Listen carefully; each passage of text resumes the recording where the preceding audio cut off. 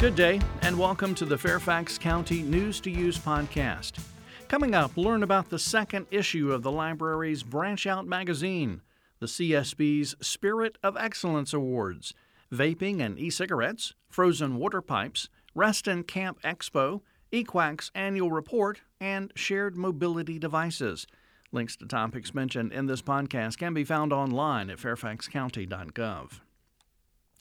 The second issue of Branch Out magazine is now available in library branches and other public Fairfax County government locations throughout the county. The winter 2019-2020 issue, covering December through February, focuses on the importance of hobbies and offers a host of ideas for how the library's resources and programs can help kickstart a new hobby or expand existing ones. Visit fairfaxcounty.gov/library for more information and to read an introduction to the Branch Out Hobbies content. Then visit a library branch to pick up a copy of the magazine.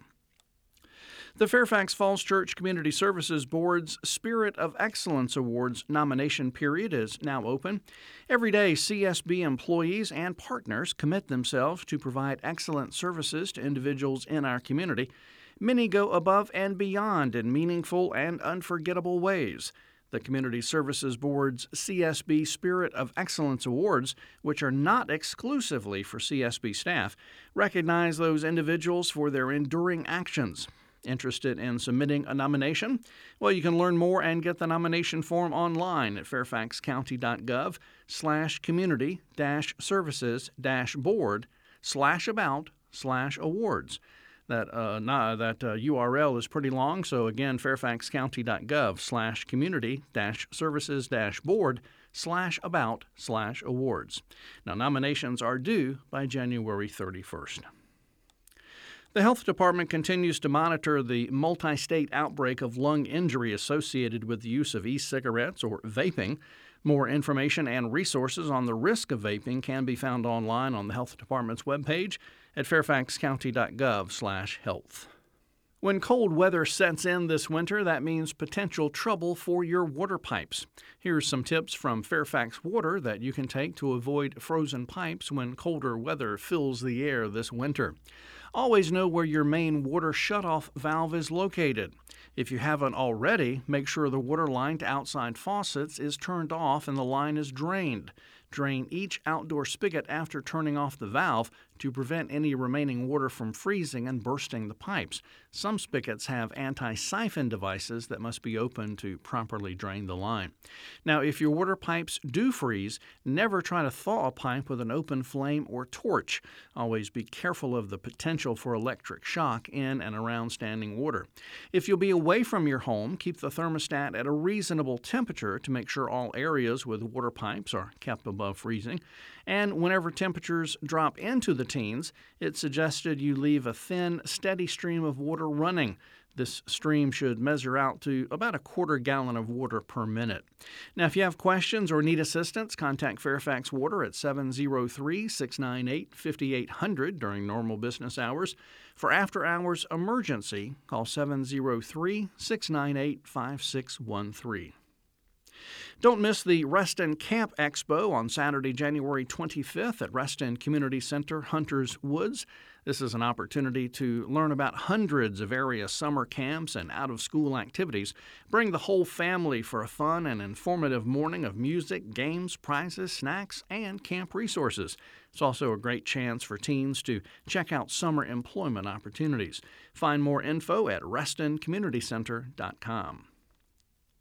The Environmental Quality Advisory Council, also known as EQAC, presented its annual report to the environment to the Board of Supervisors at the board's December 3rd meeting. The report serves a threefold purpose: to assist the board in evaluating ongoing environmental programs and to provide the basis for proposing new programs, to aid public agencies in coordinating programs to jointly address environmental issues, and to inform residents and others who are concerned with environmental issues. The report also outlines several priority recommendations. The county should develop and implement a resiliency plan to complement the goals of the Community-Wide Energy and Climate Action Plan, which is expected to be completed in 2021. The county should develop a comprehensive natural resources management digital map and plan to inform decision-making about ecological resources. The county should continue to fund the Environmental Improvement Program and provide increased funding for key staff positions supporting environmental objectives, and the Board of Supervisors should approve increased funding for stormwater management. Read the annual report on the environment online at fairfaxcounty.gov and search Annual Environment Report. The Fairfax County Board of Supervisors has approved a shared mobility device ordinance that will govern devices such as e-scooters in Fairfax County. That's effective January 1st, 2020. Last February, the General Assembly passed a law permitting shared mobility devices in Virginia and gave local governments authority to establish regulations or a pilot program for those new devices. Fairfax County's Department of Cable and Consumer Services will regulate the e-scooter and other shared mobility device operators through a permitting process. Operators will be required to maintain certain fleet sizes with an initial maximum fleet of 300 per operator permit that can be increased to 600 devices per operator based on usage. Like bicycles, e-scooters can be used on roads, sidewalks, shared use paths, and crosswalks. E-scooters in Fairfax County cannot be operated above 10 miles per hour.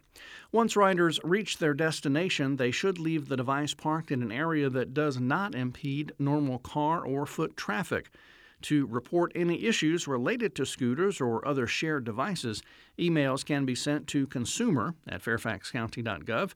For more information on the Shared Mobility Device Ordinance, you can also call the Fairfax County Department of Cable and Consumer Services at 703-324-5966. Finally, if you've enjoyed this podcast and want to hear more about the people or programs of Fairfax County government, listen to the County Conversation podcast. You can find it, as well as several other county podcasts, online at fairfaxcounty.gov/podcast.